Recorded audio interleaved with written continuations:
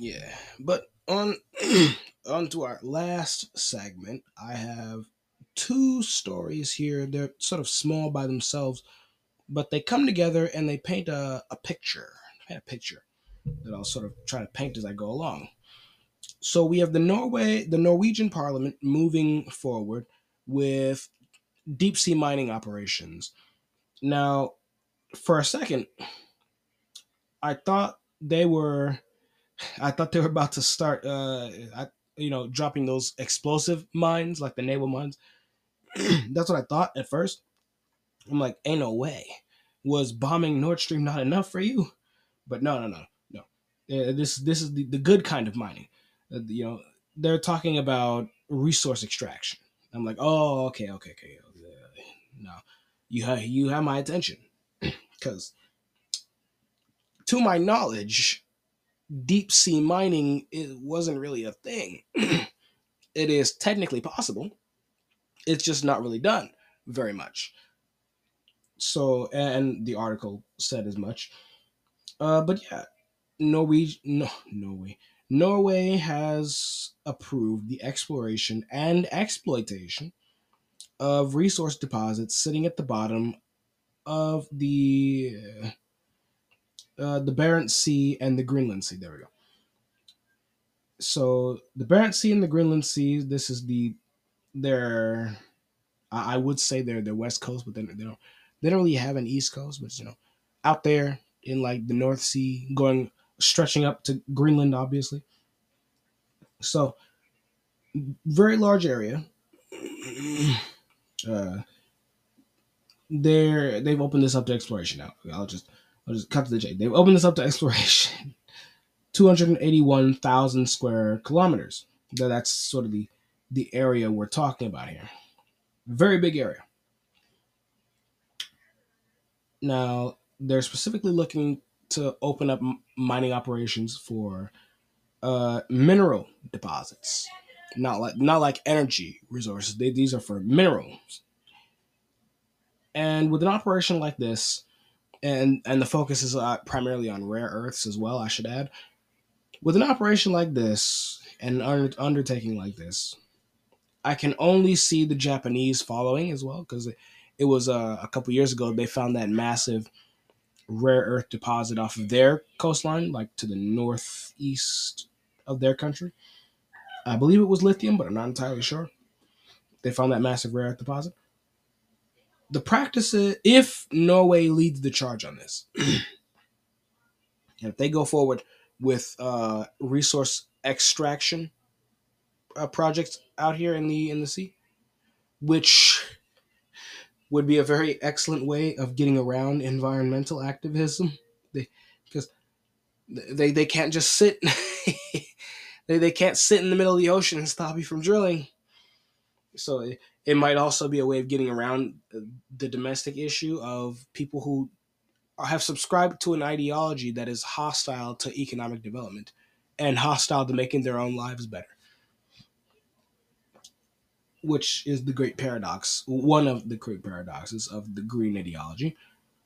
But by opening up operations in water, mining operations in water, the practices that they use in the process of doing this, because they're gonna try to do it at scale. These practices are gonna be put in place in many other places around the world.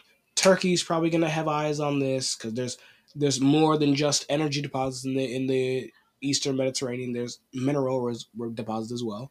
They're gonna have their eyes on this. Japan's obviously gonna have their eyes on this. China is gonna have their eyes on this with their artificial islands in the South China Sea.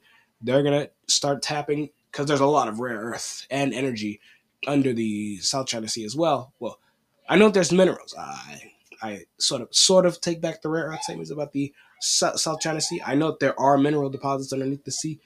It is more known for its energy deposits though, and for the trade going through it. But the Chinese are gonna be looking at this. Japan's gonna be looking at this.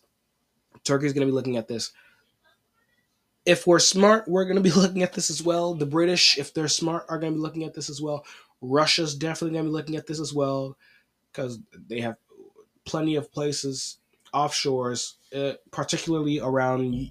what will become their new Black Sea coastline when they finish off Ukraine, that they can do these types of operations in, and in the Arctic as well, where there's lots of untapped mineral potential. And this is sort of a hallmark moment, a watershed moment in the development of the resource extraction game as human civilization progresses.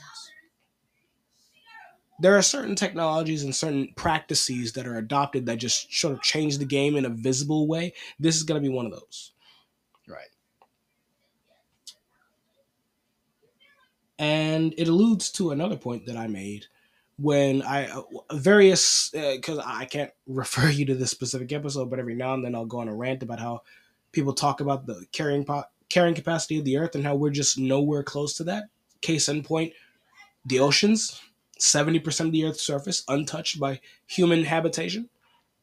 We're nowhere close to the carrying capacity of the Earth. Where the carrying capacity of our technology is what we can reach. We're not even close to the carrying capacity of the Earth. Like, we're just now talking about real attempts to mine mineral deposits under the water. Deposits that are going to be equal to or larger than deposits you're going to get on ground, on solid ground. Which means that it's going to take even longer to exhaust these deposits. Like, and of course, starting out, it's going to be very inefficient, but as you go, you get better and better at it until you get really good and really efficient at extracting resources. We're only just now talking about extracting resources from the oceans. We haven't even begun conversations about building cities into the water. We're still talking about how we're going to keep the water out of the cities, which is still going to be a thing even when you have cities on the waters, because a city in the water is built for that. A city on land is built to be a city on land. There are differences, but we haven't even begun conversations on hydro habitation on the waves. We haven't even begun to tap the potential of aquaculture, where you're farming in the water. We're not even and there was that one story I saw where the Arabs had developed or they had nurtured a plant whose seeds, when you crush it down into an oil, it's jet fuel. They're growing jet fuel, and I'm pretty sure that was an aquaculture, like a special type of kelp that they were using to do that. And it's like, we're not even close to tapping the potential of it's. uh, I'll I'll I'll leave with this point. This moment right here, where we're now getting into serious discussions about mineral and resource extraction of deposits beneath the waves, marks a, a very important moment in human history where we will now, only just now, mind you, start to tap into the potential of the oceans.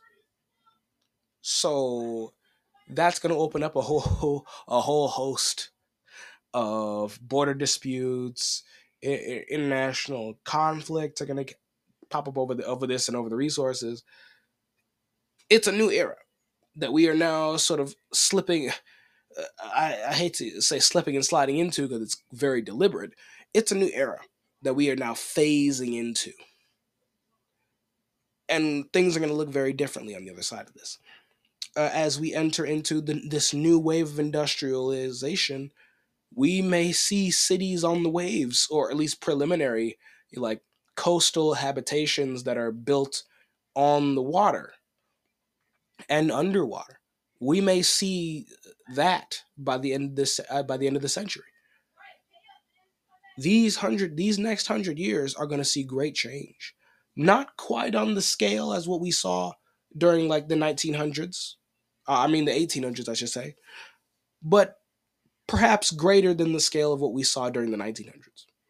And I'll say that much. We're going into a transformational time in human history. And this is the watershed moment that people will look back to If Norway actually follows through with this, but this is going to be a moment looked back to as the moment when we took that leap, so to speak. So I thought that this was beyond being just a peculiar story. I thought it had some significance in the grand scheme of human history as we move forward into the future of human history.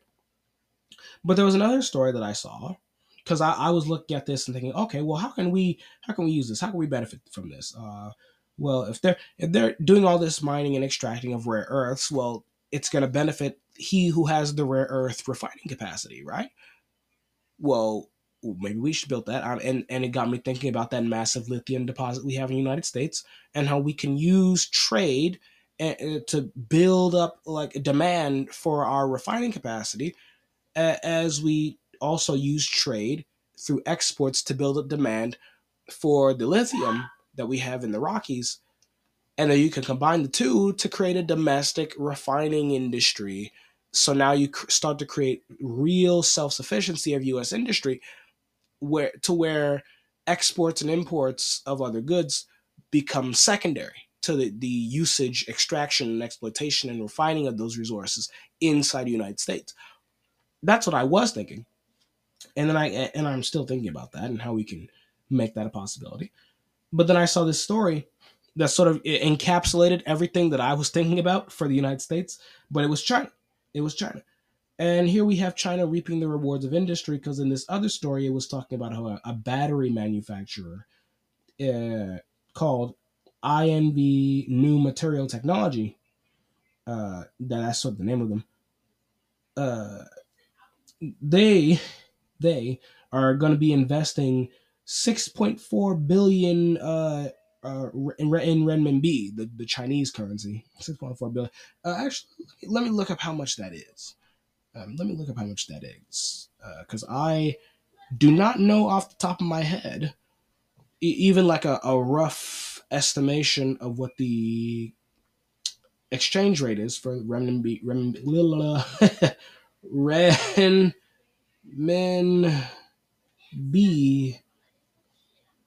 $2. Okay, so it's one renminbi is equal to 14 US dollars. Not 14 cents. My goodness. Okay, so that's the exchange rate here. So, so we'll take 6.4 billion, 6.4 billion times that by 0.14. Okay, so about almost $900 million.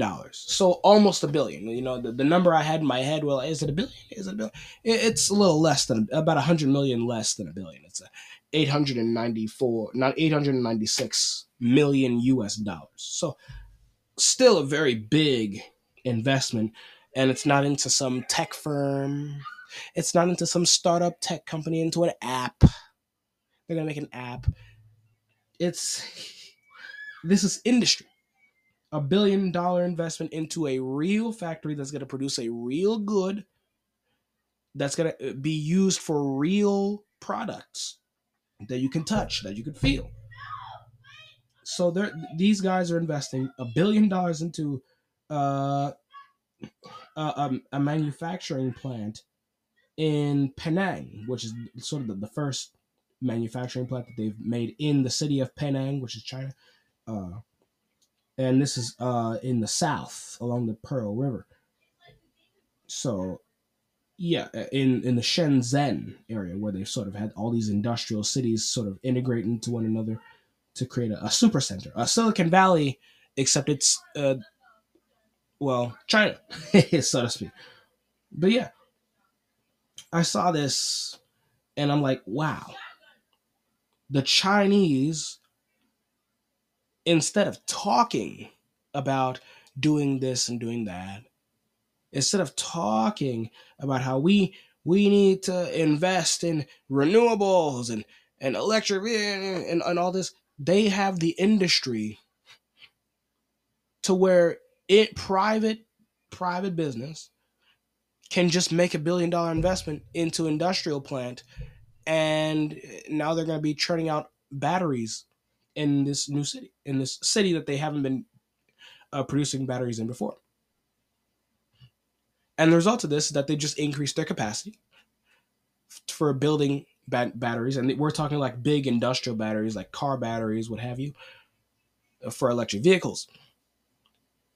They just they just decided they're going to do this. I'm simplifying it. Obviously, it's a corporation, so there's a lot more deliberation that goes into this. But you compare that to the bureaucracy that we get, and the tongue bath that we get when we talk about this. Like, we made a big deal out of those chip plants that were being built in Ohio, and it is a big deal for us. All right, well, like we're very far behind where we should be,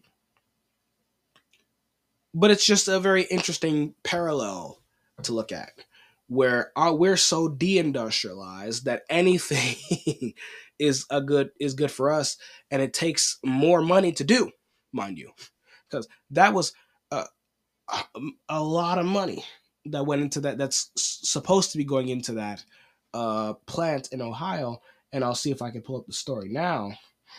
Ohio chip plant. All right, chip plant in Ohio. Yeah, Intel. Right. The plant that Intel is building. Now let's see. I'm a attempt to $20 billion project. $20 billion project is what Intel invested into building these chip fabricator plants in Ohio. $20 billion to build that, compared to not even a billion by this battery plant to produce, to start manufacturing batteries. And this is China, so it's not like, oh, we're going to be manufacturing 5 a day. No. Oh, we're going to be getting like 15 a week, 25 a month. No, this is China, right? Where there's real industry. So you're talking hundreds, thousands. It's just going to be real mass production, real economy of scale, real, driving down of the cost of goods through mass production. That's also a very interesting sort of difference to look at the cost structure, because part of the cost is not just the fact that we're building chip fabricator plants, and but it's also that Intel has to build the infrastructure up for this industry from scratch, because we don't have it anymore. We don't have it anymore. But the Chinese have such an abundance of that industrial infrastructure that the costs are lower because of the economy of scale. You could set up an industry, you could set up an industrial plant anywhere in China because there's the logistics to support it anywhere in China. It's it's the end result of the positive feedback loop of industry.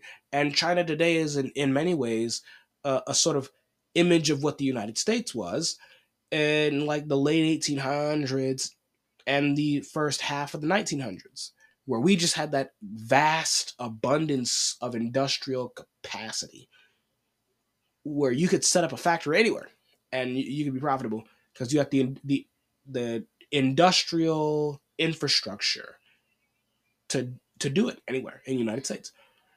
And I do believe that in time we will get back to that. But for the time being, we can look to China as an example, as sort of a stand-in for what the United States is going to be when we get there. But yeah, I went on a small rant a couple seconds ago on how the Chinese invest $1 billion into real physical products. That's what their billionaires are up to, right? Their billionaires aren't up to, oh, let's kill off a half the population. Oh, let's force everybody to take a vaccine. Let's try to get everyone to wear a mask and stay in their homes so they can die. Oh, let's deindustrialize so we can go back to pre-industrial levels of human population and human habitation on the earth. Let's just kill everybody. There's such a difference in philosophy between the Chinese elite, so to speak, and the American elite, which is not necessarily me saying, "Oh, the Chinese, they're just so great. Oh my God, yeah." It's just look at how much the kinds of people with power and influence in our country hold us back. Because what China has today is what the United States is supposed to be having. Not that, oh, the Chinese stole it from us and we can steal it back from them. And it's not a zero sum game like that. It's more so we could be China and China can be China, and we can both just be industrial titans, making everyone jealous of us. That's the way it should be. That's the way it should be.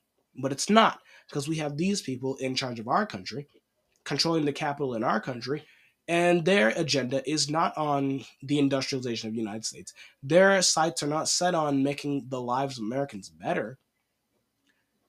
Their eyes are on the prize of depopulation. And it shows. They use their money to buy up all the farmland and buy up all the houses, the single family homes, so they can build up their real estate portfolios, screwing over the average person because now you can't buy a home. It The billionaires in America get in the way of the average person in America. Like, the wealth disparity wouldn't be so bad if the wealth was being put towards the betterment of the country through industry. But it's not. It's being put towards building up portfolios and revenue streams. Except the revenue streams are not from you producing a product, but from the production of services and apps and stock portfolios and investments into paper assets rather than physical assets. And the paper assets only benefit you and the person who owns those assets. Who the you and the person who sells you the asset. You and the broker of said asset. That's the only people, them and the banks, of course. Those are the only parties involved who benefit from the owning of paper assets. Regular people don't benefit from a billionaire having $1 billion stock portfolio. They don't benefit from that.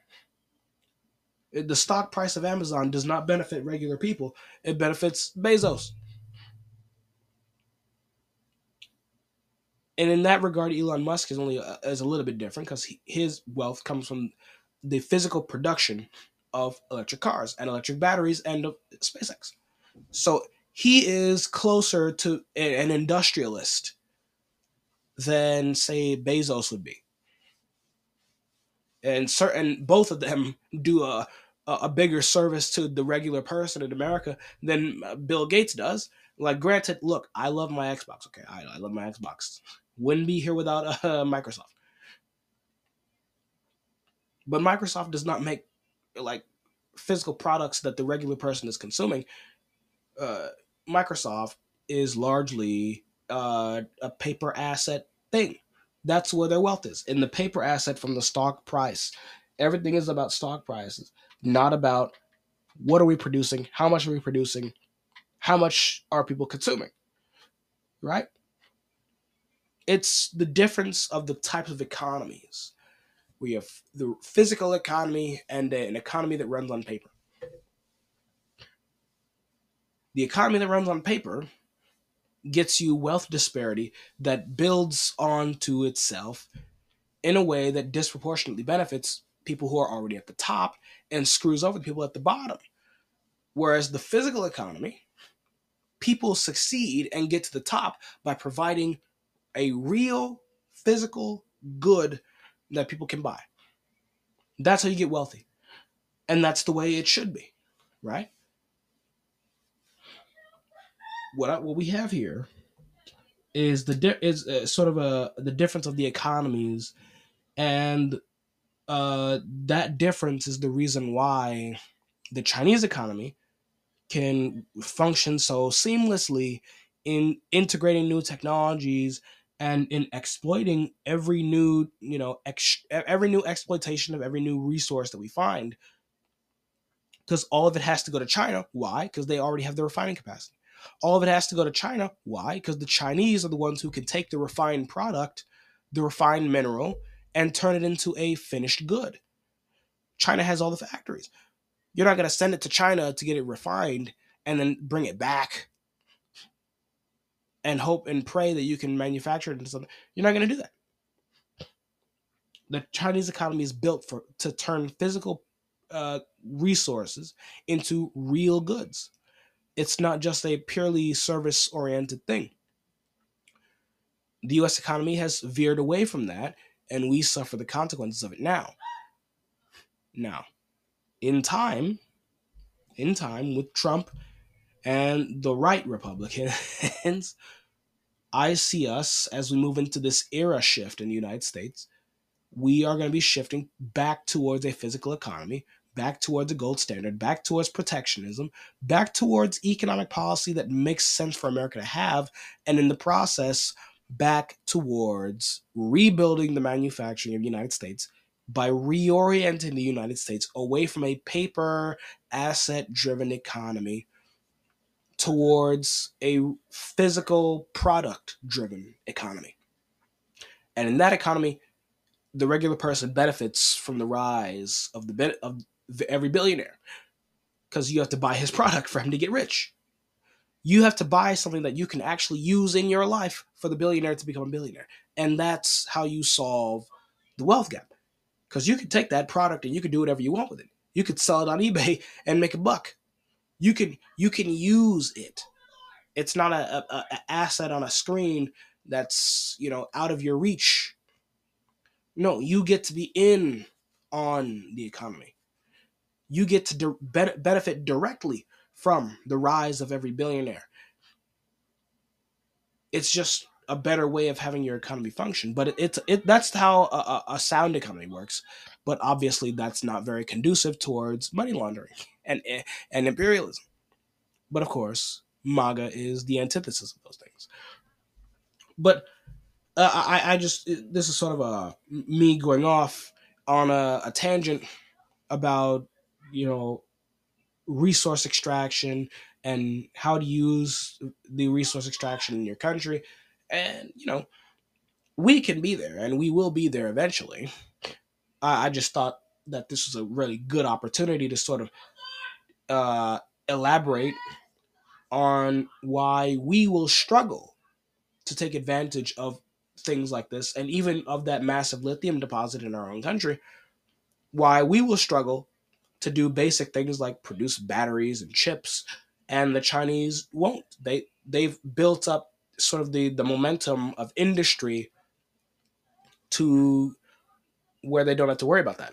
And we've allowed our industry to decay to such an extent that it takes a national effort just to get a handful of fabricators, just to get a handful of new factories here and there, right? So the reindustrialization is going to be a bit of a rough process, but when you have the right kind of an economy based on physical goods, that really helps industry, because then the industry is focused on production and not stock prices, right? And when the industry is focused on production, then you can get real goods and you can push down the cost of those goods through mass production. And then you do this, repeat this process over enough goods, over enough raw materials, or over enough services, and you get the economy of scale that brings costs down everywhere. And in the process of the abundance of everything and everything cheap, you get higher standards of living. China, it's not their economy it's not that we have to become socialists, it's that we need an economy centered on physical production. And I thought that this was a very good opportunity to sort of lay that out as a vision of what we can and will be. But that, my lovely listeners, is all I've got for you today. I do hope you've enjoyed today's broadcast on my geopolitical podcast. I thank you for bearing with me as I'm so congested and I have a stuffed nose, and I probably sound disgusting. But look, I thank you for sticking with me. But we've reached the end of the show, so I thank you. Thank you very much. I've been your host, Hashan Wade, and you've been listening to This Week in Geopolitics. The world is changing, folks, and we will have fun watching it together. So till we meet again next Monday, servus. This segment was taken from my podcast, This Week in Geopolitics. I have new episodes every Monday, so if you like what you heard, consider giving me a follow. Thanks for listening, and hopefully I'll see you next time. Servus.